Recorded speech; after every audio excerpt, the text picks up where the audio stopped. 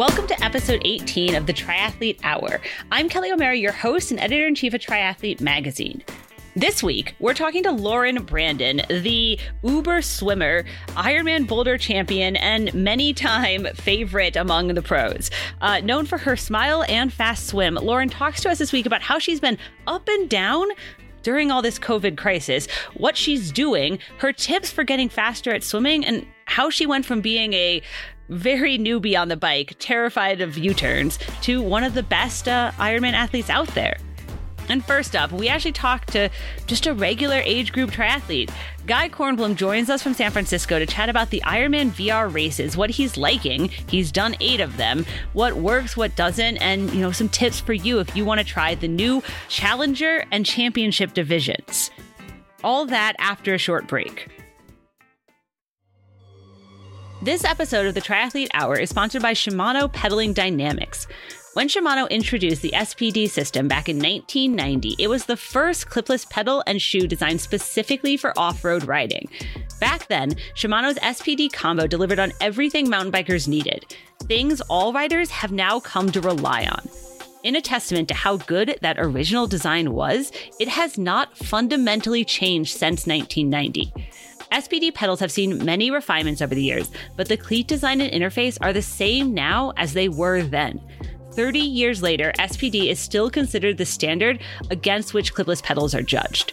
Mountain bikers, triathletes, road cyclists, gravel riders all benefit from SPD's easy entry and exit, stable and efficient pedaling platform, and comfortable, secure connection to the bike.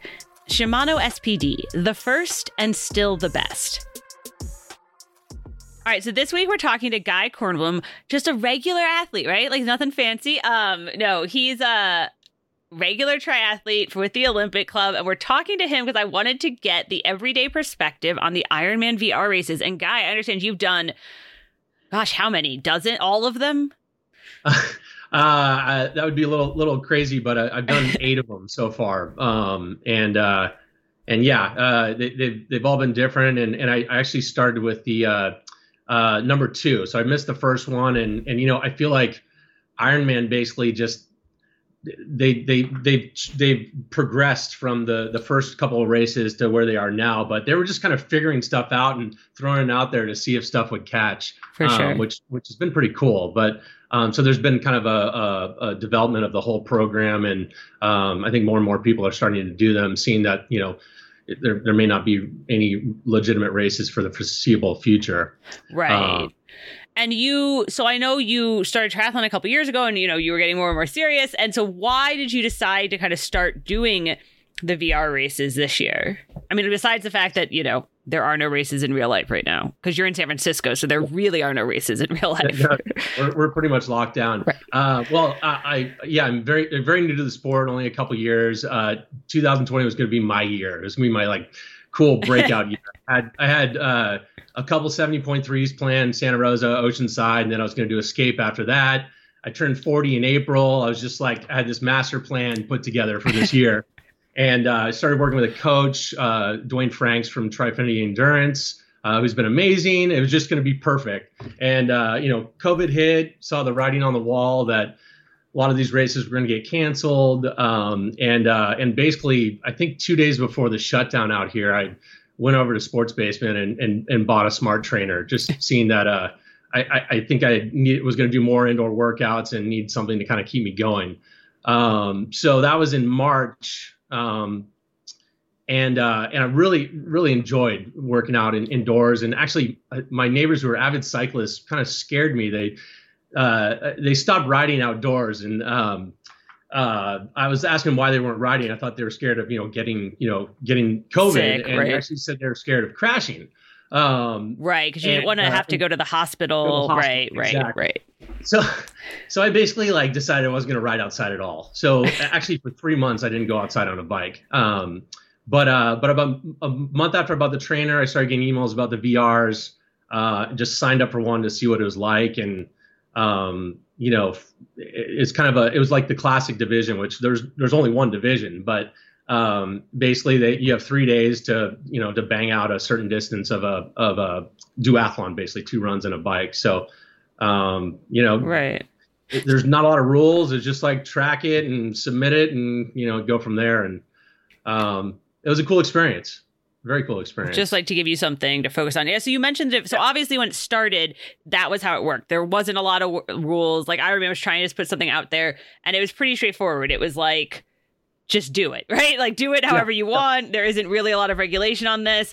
And then they introduced a new division, which they were calling the Challenger division, right? Yep. And so then, so what, and you've tried all of them now, because now there's the Classic division, there's the Challenger division, which has some rules, and then there's the Championship Series, which if you want to qualify for a spot for 70.3 Worlds, you have to do the Championship Series, right? So can you, like, if you've done all of it, tell me what you see as the difference. Does it work? Does it feel more fair in the Challenger division? Like, what are the pros and cons? So I would say the what is now the Open division, or the Classic division, which is just anybody with any type of tracking can submit sign up and submit. And by the way, one of the cool things that Ironman did was they made all these free. Right. So, I think a lot of even people who've probably never done a triathlon or a duathlon before have probably signed up to try one of these things, which is actually really smart on their part. But yeah, so the Classic divisions, anything goes, no regulations whatsoever.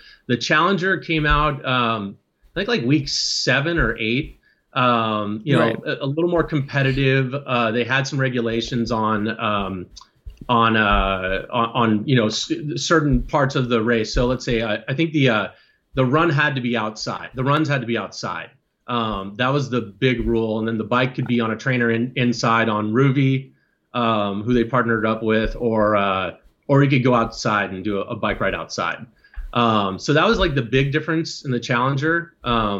Right, because the idea was there were some issues with like treadmill calibrations and like trainer calibration. So if you had it on Ruvi, I think the logic was they like kind of have partnered enough with Ruvi that they kind of can verify that algorithm. Or if you do it outside, like we know it's outside, it is a GPS. It is what it is, right? So yeah. And that was cool because I felt like I actually took it a lot more seriously when they came out with that one and planned for it a little more. But until I think the VR 10, 11 or something like that, they weren't publishing like a schedule for the next couple months. Right. It was like you'd finish a race on Sunday, they publish the results, and then Monday they sent out the distance for the next one. So if it's like a 70.3 and you just worked hard on a Olympic distance, it was probably not the best idea to like try to compete the next weekend unless you're a professional athlete and you can you can compete hard every week. Definitely something I couldn't do. So the one other thing that changed with the championship that we can discuss is they give you 3 days to do the race. So the Classic and the Challenger division, you basically can start on Friday and you have to finish by Sunday night. So you don't necessarily need to dedicate a whole day to doing a longer race or doing them back to back with quick transitions. There's they give you a little bit of time to do it. So yeah, that was the major difference with the Challenger, and then a couple weeks after that, they announced the Championship Series. Right, and that there are rules about you have to do it in order, and you have to do each leg within a certain time, right? So it is there's also like rules around that, like what you just mentioned, right? They tightened the reins even to sign up. You had to have already done an Ironman sponsored or an Ironman 70.3 or full Ironman, an actual race, not a virtual race. So I think you could have done. You could have done one of their virtual races or a race in real life. You just had to have some kind of record with them because they want to create. The idea is they're calling it like a virtual biological passport, right? So they can, check to make sure you didn't suddenly get a lot faster one week. Yes. Right. Yes. And then they also tightened the reins on the timeline. So it was a 12-hour timeline. So you could do it whenever you wanted to over the weekend, but you have 12 hours to do it, which I think it's a lot more realistic. Again, that's one of the in terms of strategy for these races, it's a different strategy completely. First of all, there's no swim, which, is one of my favorite parts. It's the part of triathlon that makes it such a an alluring sport, because usually you're going to these cool locations and the swims are in a rough water or in lakes, ponds, whatever. But it's the kind of extreme part of the race. So that's definitely missing from these, but. I'm guessing they're going to try that soon, because I did see this weekend the pro race, which obviously is like way more regulated and has like a lot more technology behind it. They did put a swim on it because it was everybody in Boulder. And so I don't know I don't know if they like went out to the reservoir or something and got everyone in the water. And I know they're trying to play around with how would we do a virtual swim, because GPS for swimming is not awesome. No. But yeah, so there is no swim. So obviously but there's other strategy things you're saying that you have to take into account if you want to be serious. Because the thing about the championship series was, if you do, I think you had to do 3 of the 4, because it was like your best 3 counted. Then those 3 would count towards earning a 70.3 spot to Worlds in New Zealand, like in real life, not virtually. Yes. So you have to take it seriously if you want to, do good, right?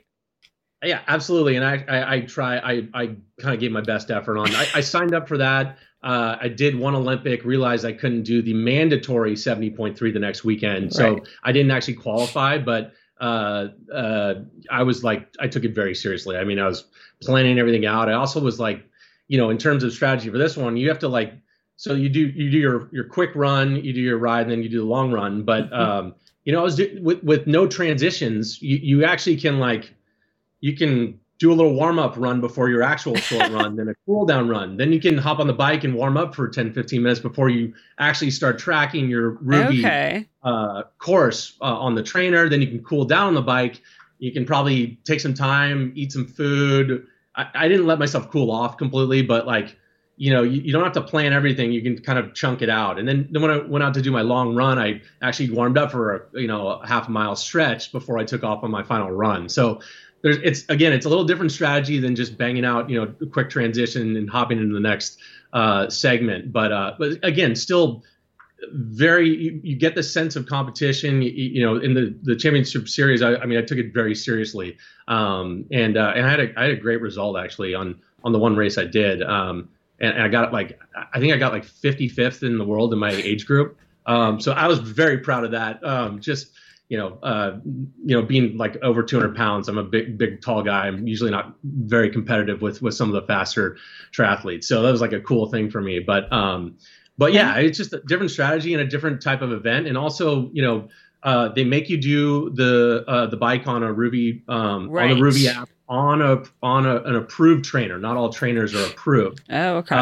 And then the run, both runs, you have to do them outside, and you have to have a net elevation gain, net elevation losses. So you actually have to plan out your route pretty well to make sure you're not, if you're on a flat course, that you're not, 1 foot below, of loss in the whole race doesn't count. So little things like that just involve some planning of your own, which is, it's still fun. It's strategizing and planning, and it's all part of the experience, I think. Right. Which is quite different. Those are some very good rules to know. And I think we're going to write out kind of some of those rules for people to know if they want to get into it, so that they can kind of make sure they plan ahead. And I'll be sure to link to that in our show notes.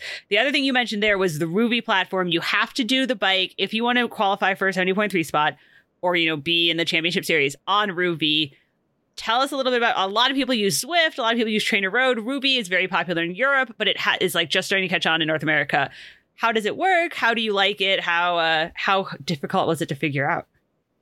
It's interesting, because the thing I love about Ruby is what made me start using Ruby before Ironman even joined forces with them is these, just like Full Gas, which is another platform. They have these amazing video rides that I could, on Saturday morning, hop on the trainer early and with a decent, iPad in front of me, feel like I was in the Alps climbing hills, or it just these amazing 2K video rides that, it takes a little bit of imagination, but if you got the right trainer set up, you feel like you're in this a cool exotic place doing some world renowned climbs or rides. So that's what drew me to Ruby over like a more of like a video game like Zwift. Right. And then then Ironman started doing the races with Ruby, and they were putting out actual courses that people have raced on in the past. And then with Ruby, it's called augmented reality because they actually start adding stuff into the video. So they add, they can add your avatar. So just like Zwift, you see your icon pedaling in front of you. You see other people passing you on the course, or you passing people. And then they also put up like segment banners. They put up advertising. They make it feel a little more like a race course than you're just biking outdoors somewhere. Oh, wow. It's still I feel like they have a long ways to go. They're getting there, but it's been pretty cool. And the other thing is I think you can actually just hop into Ruby when the pros are doing their race, right, and tag along with them, right? Yeah, you can try to tag along with them, but I mean, you kind of race with anybody, so that's kind of cool too. So I think it's the best of both worlds between like a Zwift and like just video rides, having this augmented reality avatar in there racing, which has been pretty cool. Okay. And are there any tips you would give to like the other athletes out there who want to try this out who haven't gotten set up yet? Let's see. Any tips? I mean, I think a lot of people are. I mean, you're going to try this weekend, so I think I'm going to try and get it set up. Yeah, but I basically because I wasn't going to do Oceanside. I took the money I was going to spend traveling to Oceanside, shipping my bike, paying for the race, hotel, everything else, and I went out and bought a trainer. And it seems like there's a barrier to entry. I mean, it costs like $1,000 to get a decent trainer, and that sucks. But I mean, if you're gonna take this thing seriously, or you just want to have some fun, like, it is cool. It's really a really cool experience. So I think there's a lot of good trainers out there. You don't have to get a certain brand. There's a bunch of good brands out there, but and there's a bunch of free trials for all these platforms. But right. You do like 30-day trial on any of them, so you get to kind of test everything out before you decide to commit. But yeah, it's a cool experience. It's safer than riding outside. You can challenge yourself with races or climbs or whatever, and overall a pretty amazing experience. The one thing I was going to say though, when we were talking about the championship division and with Ironman, and do you think it's fair and right, everything else, I think there's definitely always ways to like game the system when when someone's not watching you race. So I mean, I did a run where I had to do a 5K for one of the virtual races, and I actually there's a bunch of wind that day, so I actually went out and warmed up and went out and did the whole run with a tailwind, and it's just like I'm just gonna. And I PR'd my like 5K run. So I mean, it's like there's little ways to game the system, and in Ruby, I mean, you can change your weight in Ruby. Right. All of a sudden, you're faster. You can change the weight of your bike, and you're faster. I mean, I think Ironman posted something about, if we suspect you're, weight doping. Yeah, you're doping. They have the right to investigate, whatever that means. But, it's fair enough. And if people want to cheat, they're going to cheat. But I think for 99% of us, being able to compete in a time where you really can't compete, do normal races, it's awesome. It's a really cool experience. And, if you haven't tried it, it's definitely worth trying. Even just the classic division with Ironman, just get out there and give it a shot. So cool. Yeah, that'd be my take on, whether it's fair or not. Yeah. I mean, it is very complicated. We talked a few weeks ago, and I'll include this link too, guys, to the guy who's the #1 Zwift rider in the world. So when you're at that level, there are a lot of details involved in making sure it is very, very fair. But for the vast majority of us, we're not at that level. It's not a worry. And the larger thing that Ironman is doing and that Zwift's doing to a degree is this notion that if you do something that stands out, that is not in keeping with what you've been able to do in the past, it will flag it, right? And they will be like, hey, can we see that power file that you say you did? Yeah. So, that's out there. That's an option. But guys, you're only cheating yourself, really. I mean, that's really, yeah.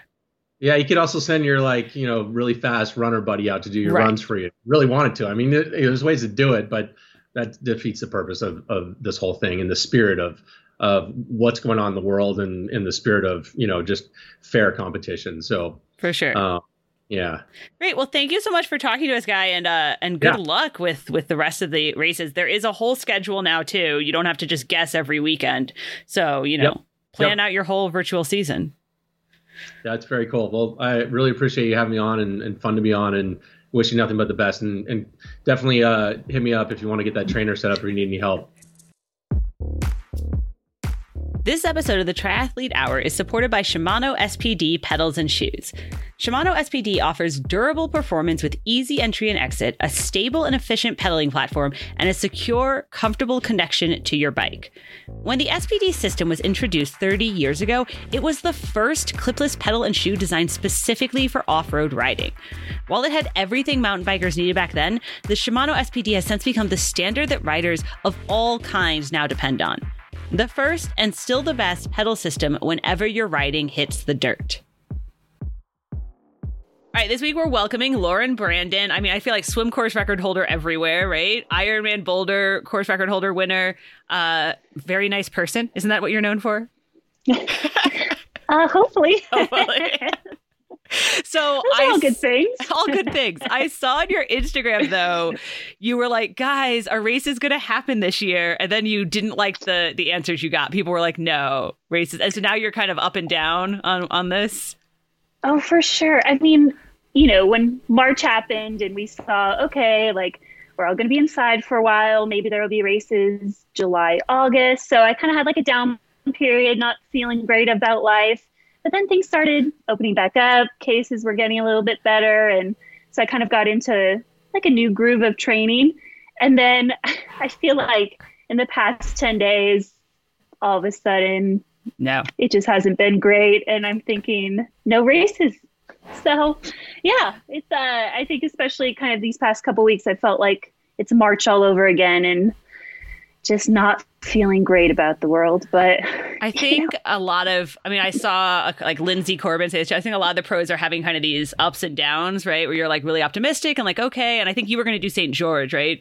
And then you kind of go into a down spiral, right? Like that's what's happening. Yeah. I mean, it's so all over the place. And I think it's for most people, right? Not just triathletes. You just have some days where, man, it's like, what's the point? I don't want to do anything. Like the world is terrible. I'm just going to stay inside, watch TV. But then you have these other days where I feel like I'm actually productive. I'm like, okay, yeah, like let's try and, I don't know, do something that's going to make me feel better about life. But yeah, it is certainly a roller coaster. Yeah.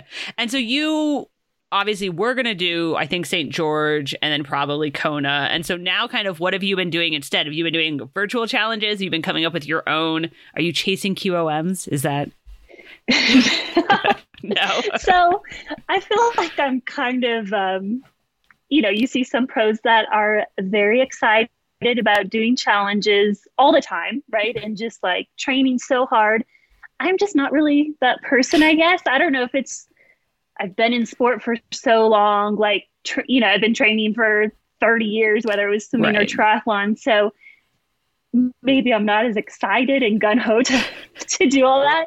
But my coach, Julie Dibbins, did contact us a few weeks ago. And she was like, hey, like, I think it'd be great to do this 1,000K bike week. And I think you and Barrett, my husband, should go out there for it. So we went to Boulder and did this 1,000K bike week, which was way over my current fitness level. I'm like trying to do that 600 miles ish. Yeah, it's like 620, I think. And, but it ended up, we're with friends, which was great because you don't really get to see many people anymore. And we got to travel from home, which was amazing. We're so used to traveling and not doing that's been tough. So I don't know. I felt like even though we rode our bikes 30 hours, I still felt like I was kind of on a vacation and actually enjoyed it. So then I came home and I'm like, all right, now what? I don't know what I'm doing with my life. I don't know what I'm doing with my life. Oh no. Every day I'm like, seriously, what am I doing with my life, Barrett? He's like, you're still a pro triathlete. Like, just keep doing what you're doing. Like, try and focus on something new. So now I think, Park City obviously has great run trails around here. And that's kind of my new favorite thing. So they're doing a marathon on the trails, and they're giving people like the whole month of August to participate in it. So I thought that would be kind of a cool next challenge. Okay. All right. I like we were joking about if there are no triathlons, are there even triathletes anymore? And I feel like that's where you're at, right? Existentially. Well, yeah, you're just kind of exercising for no reason. I don't know. Oh no. But you guys did move to Park City. So you and your husband like packed up your car from Texas, drove to Park City last year.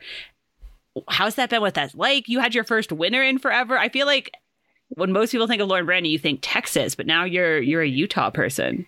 Yeah. So I grew up in California and then went to school in Nebraska and went back to California for a couple of years for grad school. But then once Barrett and I got married, I was in Texas for, I guess, a little over 10 years. And moving was, it's definitely a big move, but we were both excited. We were both kind of ready for a change. And while I was thinking more Boulder, so I could be with my coach and some fellow athletes, Barrett got a great job opportunity with Ventum, and they had just moved their whole operation to here in Utah. So yeah, we like put our stuff in storage and didn't even have a place to rent. I was like, there's plenty of rentals. We'll figure it out when we get there. Just packed up one of our cars and we showed up. We stayed at Dia's house, the owner of Ventum, for 2 nights, and then found a place to rent, like a fully furnished place to rent. Was there for 6 months, and then finally like moved into another place with our own stuff, which is good. But it's been a huge change. Like winter, I think we got our first snow in like September, October, which is just crazy. And I think we got our last snow in June.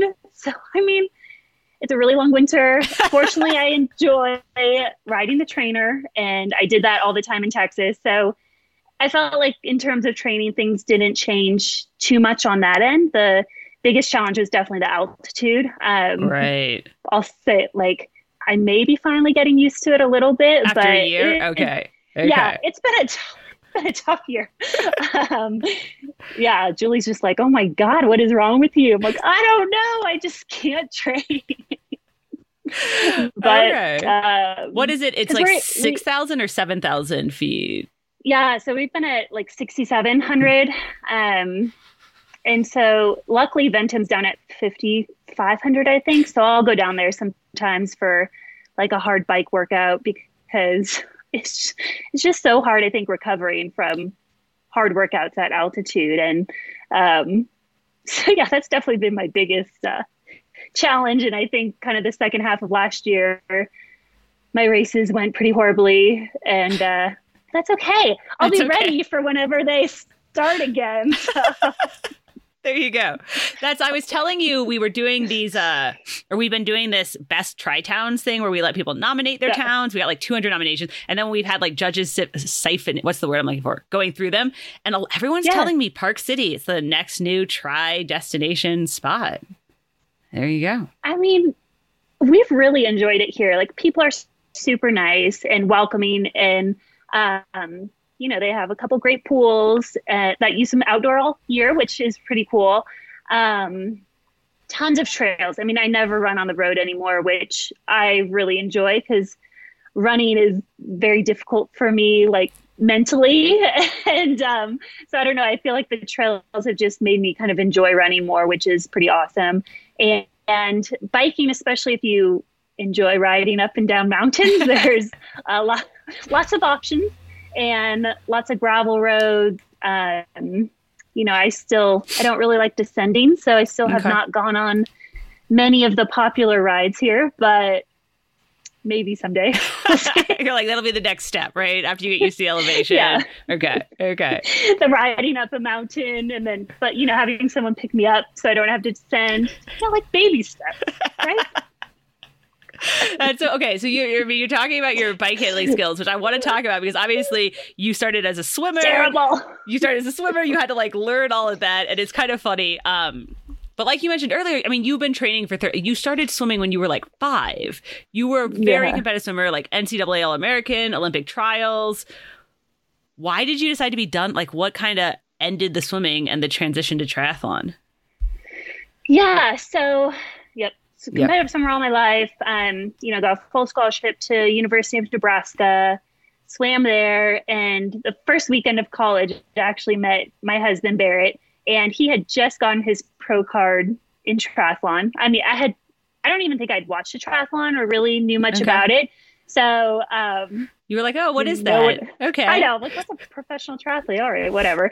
And while he did all the ITU stuff for probably like 10 years. I knew that kind of after my swim career, I would want to try and do triathlons, and because I loved going to the races and watching people. I specifically remember going to Alcatraz to watch and just seeing everyone, like all different ages, sizes, just like everyone doing this triathlon, like a super hard triathlon. And I was so amazed by it. And I felt it was just really cool. It was something that I definitely want to be a part of. And so my swim career ended at 2008 Olympic trials. And after that, decided to get into tri. And so I think my first race was Pacific Grove in 2009. Yeah. Can I tell you something? I looked this up because I was like, I think I did it that year. And I had to tell you, Lauren, I think I passed you on the bike while you were like struggling with all of the U-turns. Probably. I definitely remember you from those races. I mean, I think I did it a couple years. But the Pacific, but that's like a hard one to start with because like it is very bike technical, and I think you like didn't really know how to ride a bike, right? I didn't. I think I'd been outside like a handful of times. My husband took me on Kenyatta Road, and like going downhill, I was absolutely petrified. I mean, the hill in Pacific Grove is not very big, but I remember like so petrified, and then couldn't grab my water bottles because I couldn't take my hands off the bar. And we have gotten better since then. Biking is still a challenge for me, like technically for sure. But yeah, still things to work on. I do think that's really funny though, because that is like, if no one's ever done that course, it's like 4 laps. There's like 8 U-turns, like a lot of turns. So it's like a very weird one to start with if you aren't. And the one at the top I thought was so narrow. I barely made it. Like almost went off the road. It's like a shit. It was bad. So what made you be like, you know what? That was great. I want to keep doing this. Well, I mean, I did have fun.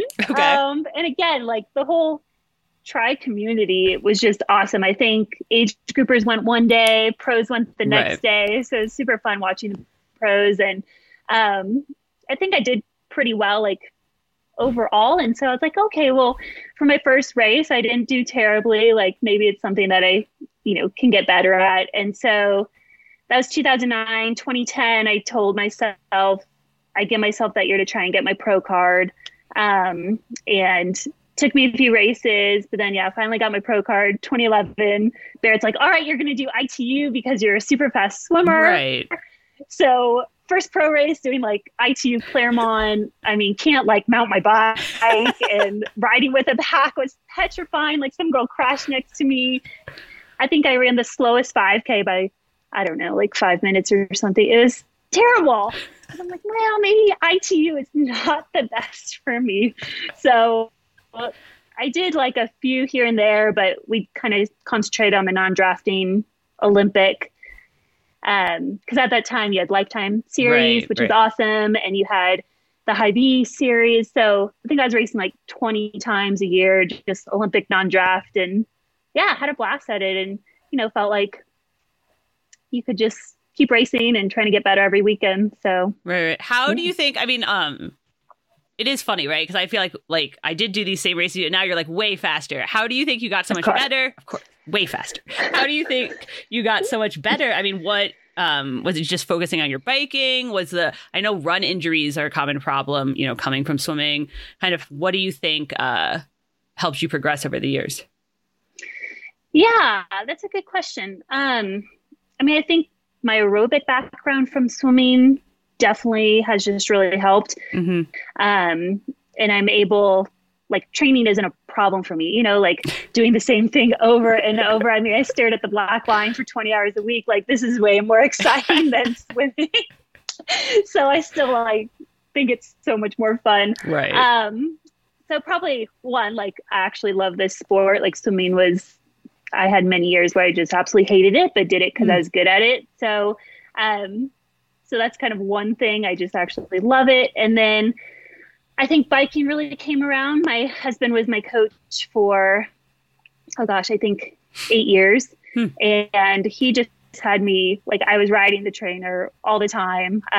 Like, my Ironman blocks, sometimes I was doing like 17 hours a week on the trainer, and oh God, just like really building up I liked it. I watched like seasons of Gossip Girl, whatever. So yeah, I think just kind of, it took me a while to build up like bike legs, I guess, but just kind of worked on that. And then running's definitely been a struggle for sure. I just can't seem to run that much, or else I just get injured. And so we're really focusing on strength work. I have a great strength trainer here in Park City, and we're hoping maybe that can kind of help my running, and we'll see. Right. I mean, it's just like the volume, especially for swimmers a lot of times, right? Like the impact volume just can be a challenge. Yeah. It really is. If I try and run over 5 hours in a week, like I always then have to take some time off. So yeah, it's definitely been super frustrating. I guess that's something I can work on now during this time. See, it's an opportunity, Lauren. The positives of the coronavirus. Lauren working on her running, but no, it's going better. I had a great kind of winter training. I don't know if running on the treadmill helped for some reason, but I kind of changed how I was running a bit. And when we did our training camp in February, I felt I was running well for me. So yeah, I was kind of bummed then when races were canceled, because I felt like, oh, maybe this is going to be the year. Whatever. I can't believe your husband coached you for 8 years and you guys are still married. How does that work? Like, what was the system? Did he like give you workouts? Did you say, no, I'm not going to do that? You're like, no. No, I mean, he gave me workouts and I did them. I think the only time, like, legitimately threw temper tantrums was when he tried to get me to ride outside. Like, I just didn't want to do it. And I mean, partly, I guess where we lived in Texas, it wasn't really conducive to good outdoor riding. Like, especially I wouldn't feel comfortable going out by myself. So, I mean, that was a bit tough. So I just always felt like the trainer was better for me. But I mean, besides that, yeah, I don't know. I guess it just worked. And then he was just working like 100-hour weeks. And finally he's like, I just can't think about you and your training. So he was like, I've gotten you to this point. You need a new coach to like get you to the next point in your career. So, I was like, Julie Dibbins, we're going to talk to her. Just kind of, she has the collegiate swim background. She became super strong biker, and, she dealt with a lot of run injuries. So even though, I mean, I fortunately haven't had to have like surgeries or anything like that, she understands like not being able to run much. So, I talked to her and was like, all right, let's start on Monday. Let's do this. Okay. And did you start with her around the same time you kind of moved up in distance? Because obviously you did kind of start in the ITU Olympic, which makes more sense for a swimmer because the swim's a bigger portion. Like Ironman, you're kind of like, oh, that's sad for you. Too bad. I don't think I really, like, as I said, Barrett was an ITU racer forever. So that was kind of the world that I knew. I didn't know anybody who did Ironmans. And then I remember we went to the Island House Triathlon and, chatting with the Wortels and a lot more long distance people. And so I remember, I think it was Kona 2015, like was the first one that I like sat down and watched the whole thing. And I got so excited about it and realized like, oh wow, Ironman's this huge deal. And I mean, at that point, Olympic distance was kind of going away. Right. The non-draft Olympic distance was going away. I was kind of over it and wanted to go at least to do 70.3s. So yeah, I think 2016, we were like, all right, let's do an Ironman. And first one I didn't finish. I was in New Zealand, passed out in T2. Didn't finish. Just like terrible. Usual, people, you know, whatever. But then I did Texas the fall, like a couple months later. And I think I barely got through the marathon. I was injured, not really running. But Barrett's like, you just have to finish it. Like, right. Doesn't matter, just finish. And I did. And but then I think Cozumel 2016, I had a great race. And I was like, okay, like I think I'm more cut out for the longer stuff, just like based on my aerobic system, maybe, than like 70.3, because I'm never going to be able to run like a 120 or probably never even 125. So, you know, I think Ironman's maybe a little better for me anyway. Not with that attitude, Lauren. Okay, well, we're gonna work on that run. So, all right. So watch out, people. It's funny though that Ironman has turned out to be your distance, because to most people, like, that's just not the swimmer's race. Like, you just spend such a short amount of time. Like, it's a 9th, a 10th, right? Like, it's just such an immediately. You get less of a benefit, right? You're only able to put so much time on people. Yeah, no, for sure. It is, but I think there's something about the challenge in Ironmans and trying to get the race right. I mean, I still don't think I've put together kind of the race that I believe I can do, because you know something always goes wrong. Like you feel terrible on the bike, you feel terrible on the run, or whatever it is. You have GI issues. I don't know, something. And so I still am like searching for that great Ironman race that it gets me excited still. So yeah. I mean, you did set like the course record at Boulder, right? So I would think that was like a pretty good Ironman. That was a good one. Okay. Yeah. I was happy with that. You're happy with that. That's good. That's good. But yeah, my run wasn't great there. I wasn't running too much going into that race. So yeah, I still, you know, I want run training to be going well, have a good marathon. I'd love to do well at Kona. I've been there 3 times and has not gone well. So, you know, there's still big goals to be had. You messaged me after one of your Konas that went badly. I got stung by jellyfish at a race a couple weeks later and dropped out. And you messaged me and you were like, Daniela ruined jellyfish stings for us because she won after getting, but you had to drop out of Kona when you got stung like that same day, right? Like apparently the rest of us like can't just win races. Apparently not. We're not special. It's okay. Yeah, that one. I like started going backwards. I mean, I thought I wasn't going to make it through the swim. Like, just felt like a piano had dropped on me and felt so bad. But where were you? Cozumel. I can't remember. Yeah. Oh, or Cabo, whatever. But yeah, the jellyfish have gotten really bad.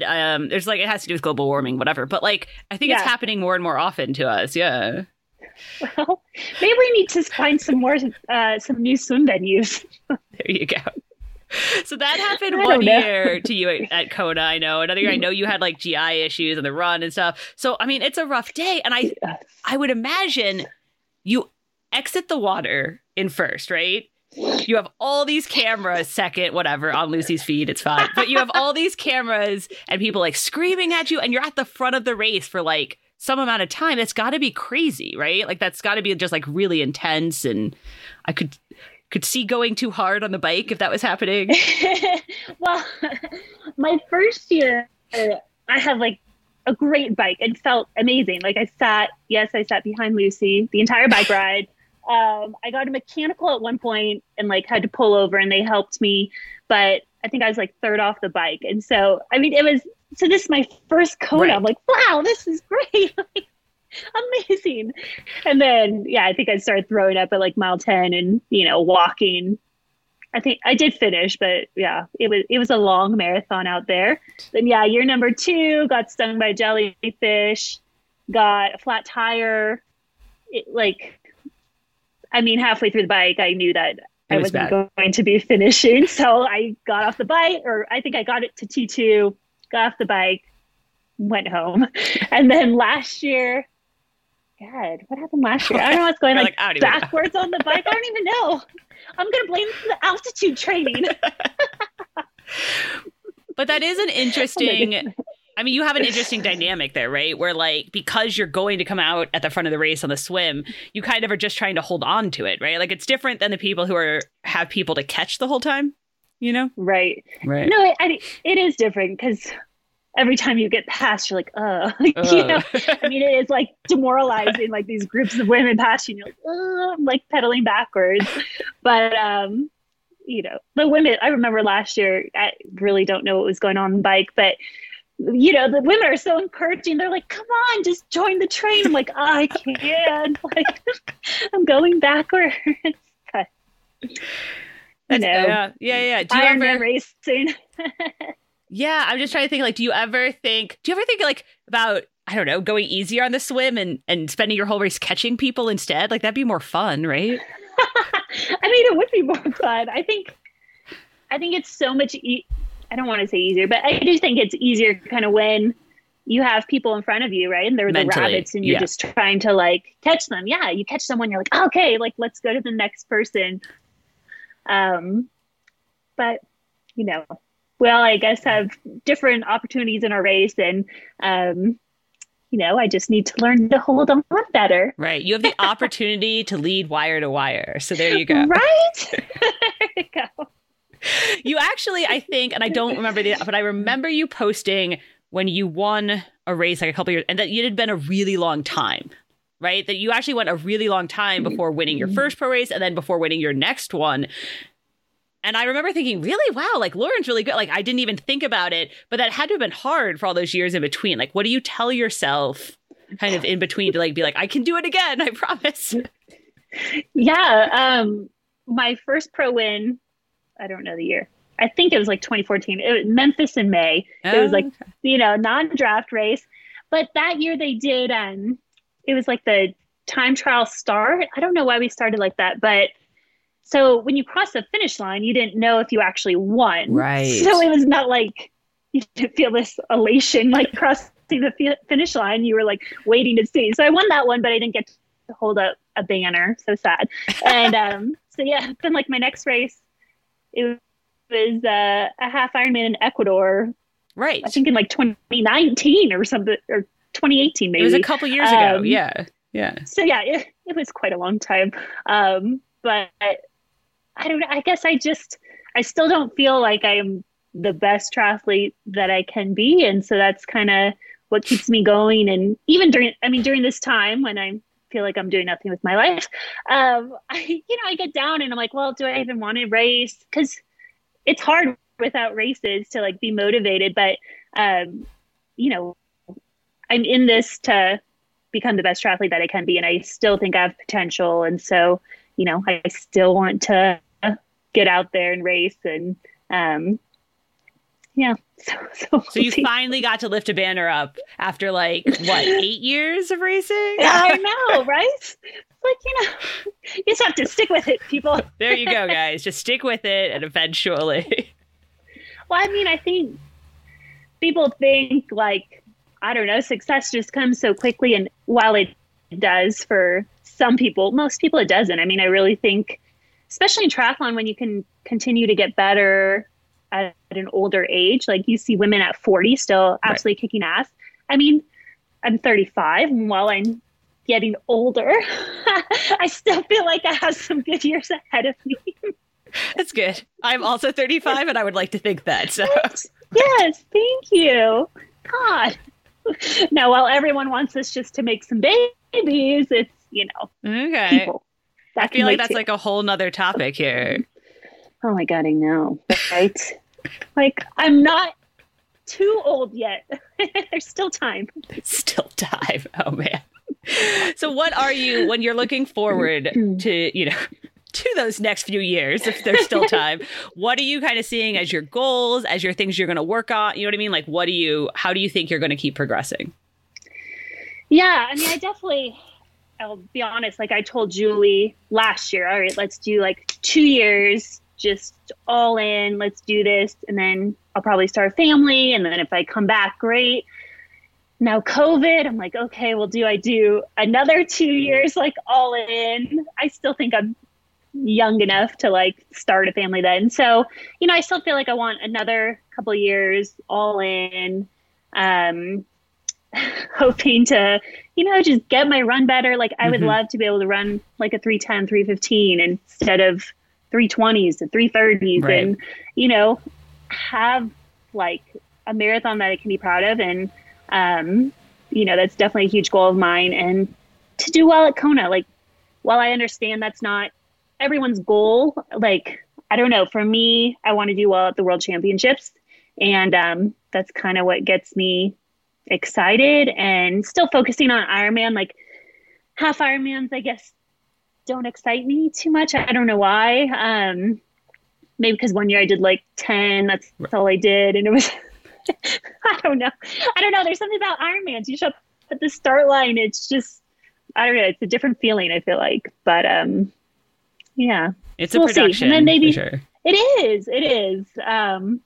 But it's also a lot more pressure, right? Like so much goes into doing well at an Ironman. And when it goes to shit, like, well, it sucks because you still have to take like a month break or a couple week break. And because it's really hard on your body, right? Right, so, right. Oh no, there's like a truck outside. Hopefully, sorry guys. Sorry, there's like a truck going by. It's okay. But so you're trying to see kind of, you still want to improve your run. You should probably work on descending. You're going to do that. I think so. Okay. I'll try. Before winter comes, I'll try to go up the mountain that everyone goes up and down. And then, do you have a spot for Kona for the February Kona yet? No, I don't. So who knows on that one? I mean, do you think February Kona will happen? Nice. I like how you're asking me this on air. What do I think is going to happen? Yeah, you're welcome. Thank you. I don't see how it can happen. I have my doubt for sure. I think the biggest thing, I think we all have to move forward like it is happening. I think Ironman intends for it to happen for sure. I think the biggest question is when you hear the mayor of Kona talk, which we did a story quoting him, and he's like, I don't know. Like, we're going to have to see, because they still have a 14-day quarantine for people coming to the island, and we can't really have Kona with a 14-day quarantine. Right. It would be weird. No, for sure. So yeah, and I mean, those are my thoughts exactly. Like, I mean, I 100% believe that Ironman is doing everything they can to put on races. Like, I know that. And while having Kona in February would, I think, be awesome. Just something for everyone to look forward to and trying to get to. I have no idea how that would look if it happens, because, well, I mean, I don't know what Ironmans are going to end up happening this fall. No, I was getting all excited for Chattanooga, and then that got off the calendar, and I'm like, all right, that got canceled. Sorry, Utah people, I don't see St. George happening in 8 weeks. So then I think the only other one is Texas then in October. In the U.S. And then you have the whole other factor. Yeah. I mean, Arizona's still on the calendar, but I think you have the whole other factor then of U.S. people like can't really travel outside the U.S. right now. People can't really travel into the U.S. So it's like, what is happening with that? I don't know. Yeah. I saw a map of like where our passports can get us now, and it's like 2 countries. Like, we can't go anywhere. So what are the 2 countries? I think they were somewhere in Africa and somewhere in South America. Like, oh, nice. Yeah. Well, I unfortunately am a dumbass, and I did not realize my passport was expiring in August. So COVID happens, and I'm like, oh, well, I should send in my passport because it's going to expire. Sent it in March, still don't have it back. So I'm kind of glad in a way that hopefully there aren't races that I could travel to, because I don't see me being able to travel. You're like, not going to be a problem. Can't travel anyway. There you go. Perfect. I don't know. Maybe it'll show up one day, hopefully. Okay, so you don't have a spot for Kona February if it happens, and we're not sure because you were going to do St. George, but you don't know. So you're just kind of in the same boat everyone is, where we're all like, I don't know what's going to happen. Yeah. We're just going to see. For sure. yeah, I mean, I will 100% if an Ironman happens that I can. You're like, I will be get there. To. I mean, I'll be there. Why not? Right? I don't know what shape I'll be in, but it'll be fine. Okay. And then you're like, big picture down the road, though, obviously, with your 2-year pre-baby plan is like all in Kona next year, Kona the year after. Okay. Yeah. Okay. I think so. You know, I still do enjoy it and love it and want to improve. So keep trucking away. And yeah, then hopefully, you know, pop out a baby, maybe come back, pull like a Carolyn Steffen or a Meredith Kessler. I mean, yeah. It is amazing. Yeah. Amazing. I don't know what my body will do, but I truly think it's amazing that women can come back so quickly and then be stronger than ever. Like, it's amazing. So yeah, we'll see. Okay. But I do think one thing, I feel like Challenge Daytona might happen. Oh yeah. No, I think it's going to happen. Yeah. So if they like pro only race, they don't really have to shut anything down, like roads or anything. So I could see that one happening. And you're going to do that. Yeah. I think everyone has that on their calendar. And I did it the first year, the inaugural year. It was really, really fun. We got to like race around the racetrack. It was super cool. So awesome. True story, like that only happened because we were waiting in the green room for hours while it was storming, and Andrew Starkey like basically made us all take a vote, and he wanted to just do laps around the track, and so that's what we do. Oh my gosh, I didn't know that story. That's amazing. So how long is each lap? 2.5 miles. Oh man, that's a lot of laps. Yeah, so it was like 15 laps, 2.5 miles. Like a Daytona How does distance. one count those laps? They had a guy with a card. If you get lapped, it gets a little confusing. I'm going to throw that out there. I was like, ooh, I don't know what's going on. But it's really fun, though. And I do think that one will happen. And I think like all the pros are going to show up to it because everybody's like kind of antsy, kind of fidgety. And, exactly. And I had somebody from Europe ask me why I thought Kona wasn't going to happen, but Daytona was. And I was like, very different places. Yeah. Yeah. Basically. Yeah. So the island, I mean, just a little different. A little bit different. I don't think I'd want thousands of people coming to my island, but who knows? Like maybe, I don't know if they can put on a smaller race, if Ironman would do it. Who knows? So we'll see. We'll see what happens. Exactly. Like you said, you plan for it and. Oh, yeah. I think everyone is starting. And then you have a huge letdown when it doesn't happen again. I think everyone has started training again, though. I think that is like, at least like, that's my sense, is there was kind of a lull there. And now people are like, all right, well, I should be ready if there's something. Like, I should be ready in case an Ironman gets called. That's so hard, though, right? It's like, we all thought maybe there'd be races maybe August, September, October. So it's like, okay, let's train, let's get in shape. And then now that's not looking too likely. So you're like, well, but what if a race happens? So I feel like you have to be kind of just semi-fit, which is kind of annoying, right? You're like, I don't know. It's a very strange being semi-fit is annoying. So what is semi-fit for you? Here's the question. You ready? How much do you swim, bike, and run each week? Like right now? Yeah, like right now. How much am I doing? Well, for many months I was doing, I would say more like the 12 to 15 hours. Mm-hmm. And now like this week is 17 hours. Swimming is not too much. Swimming. Yeah. Swimming is hard for me to go do by myself. And without a race in sight, I can't say it's, I'm very motivated to go swim. Like I went to the pool the other day and did 1,000 and got out. Okay. So, I'm trying to do 10K a week. And then biking, yeah, I guess that takes up probably the most hours. Right. And yeah, running, trying to work up. So yeah, 4 to 5 hours. Oh my God, Lauren, now there's like a plane overhead. This is the worst podcast ever. No, it's not. It's all right. Well, I was and there's no dogs or babies or I don't know. All right, so you're trying to swim 10K a week, your biking is higher volume, and then obviously you're running, you're trying to work up to like 5 hours a week, as you said, because that's when you get hurt. But here's where I was going with this, because obviously as a swimmer, everyone always wants to know, like, well, how much do the swimmers in triathlon swim? Like, should I be banging out? Someone once told me 5K a day keeps the slow away. Is that like normal? I'm not sure. I do not do, to be clear. But what is the swim routine of the good swimmers? So like in race season, when there's races, so I need to be motivated to swim. I mean, I do try and swim 20K a week. And like if I'm at camp, maybe I'll do like 25K a week, and that's probably the lower end of some of Julie's athletes for swimming. I think a lot of people who aren't swimmers are doing like 25K every single week. And because swimming is something that, you know, people just want to get better at, but they're not willing to put in the time.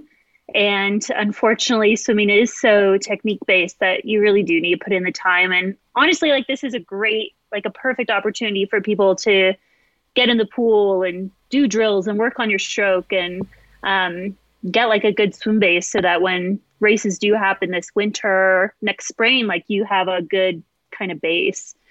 But I was going to ask you, what do you think are, I was about to ask you, what do you think are the common mistakes triathletes make in their swimming, like in their training and their racing? What do you see? I think most people don't swim enough for sure.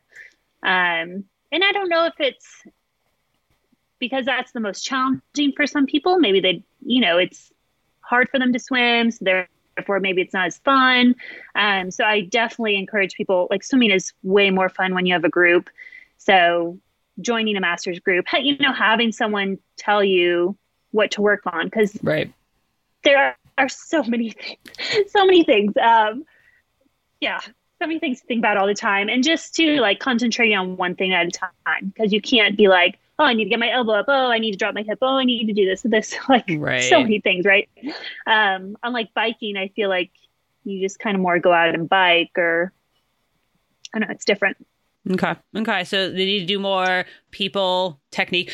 In racing, I feel like the most common, people go out so hard in the swim. I do it all the time. One time I feel like in a race, I was on your feet and I was like, oh, this is a mistake. Like I need to not be here. I'm going to blow up.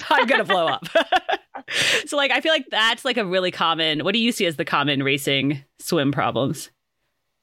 Yeah. I mean, I think a lot of people get anxiety before the swim start, which, to be honest, like one reason why to get my pro card was so that I didn't have to start with a massive group, because that made me so anxious. And so I always tell people, like, one, at the start, if you are feeling really anxious, like go in the back, go off to the side. Like I always try and start on the side. I hate starting with people around me, even like just the small group of pro women. Right. So yeah, because and then exactly like you said, like going your own speed. Now I realize, I think in the pro races, maybe it's a little bit different because you're trying to get in groups, get on certain feet. But I think for age groupers, like go your own speed. I mean, and just do what you're capable of. Because you don't want to be out there like having a turnover on your back because you can't catch air, or or just completely blowing up, because it's not fun in the water, right? No. Have you ever had a panic attack in the water? I don't think so. Okay. I mean, there's definitely been a couple races where I've like got a bit petrified, just because open water scares me. Like I don't do it voluntarily. I definitely am a stick to pool swimming. But man, some races, like when the waves are huge and you can't see anyone around you can't see buoys, like it's kind of terrifying. You like obviously you said Alcatraz was kind of the one that inspired you. Did you ever go back and do it? Because that is one of those ones where you're out there and you're like, am I by myself? Yes, and it is scary. You have like big ships coming at you. I did that. I did a few years. Okay. And then just because my parents live in the Bay still, so it was always a good excuse to fly out there and go do it. And I remember last year, Gulf Coast, 70.3 Gulf Coast. Oh, yeah. the waves were awful. And I remember getting out of the water and just like literally putting my hands on my knees and like, whew, like that was like happy to get out of there. I mean, it's crazy. You're like, oh. Tangent. I don't know. See, no, all right. No, it's good to know that like even the best swimmers still like struggle. You're still like, I might drown out here. It's fine. Well, and that's why swimming is scary, right? Like the bike, you can stop, pull over. The run, you can walk and stop. Swimming, I mean, yeah, you have to keep going and get to the shore, right? So, I mean, I see why it is definitely challenging. Yeah. For sure. All right, so usually when we wrap up, I've been asking people, would you rathers? And here's mine for you. You ready? I heard yours from Katie. That was me. I know, sometimes they're a little dark for people. I'm sorry. I'm ready. All right, this one's not dark, but would you rather have the fastest swim leg or the fastest run leg in a race? Run, because that would just be amazing. You're like, screw it, I could lose the swim for a change. I just want to run the fastest. Yeah, I mean, I think I've only passed like one person in my whole life on the run. So, no.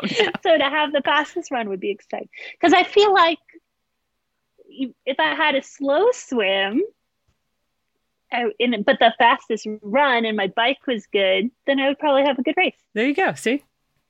Great. Because like you said, the swim doesn't really matter. Doesn't really matter, guys. Like, you just got to get through it. And there you go. Maybe that's why we don't need to swim much. I don't know, Kelly.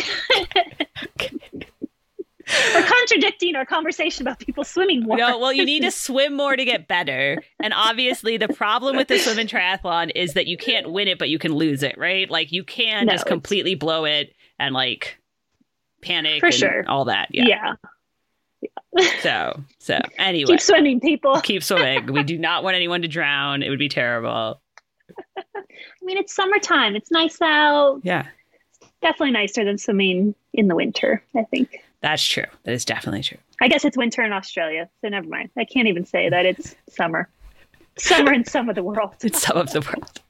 Oh man, I feel like this conversation went wildly off track, but it was good to. You're welcome. It was good to talk to you. Thank you so much for joining us. Yeah, of course. Thanks for having me, and I hope you're enjoying Boulder.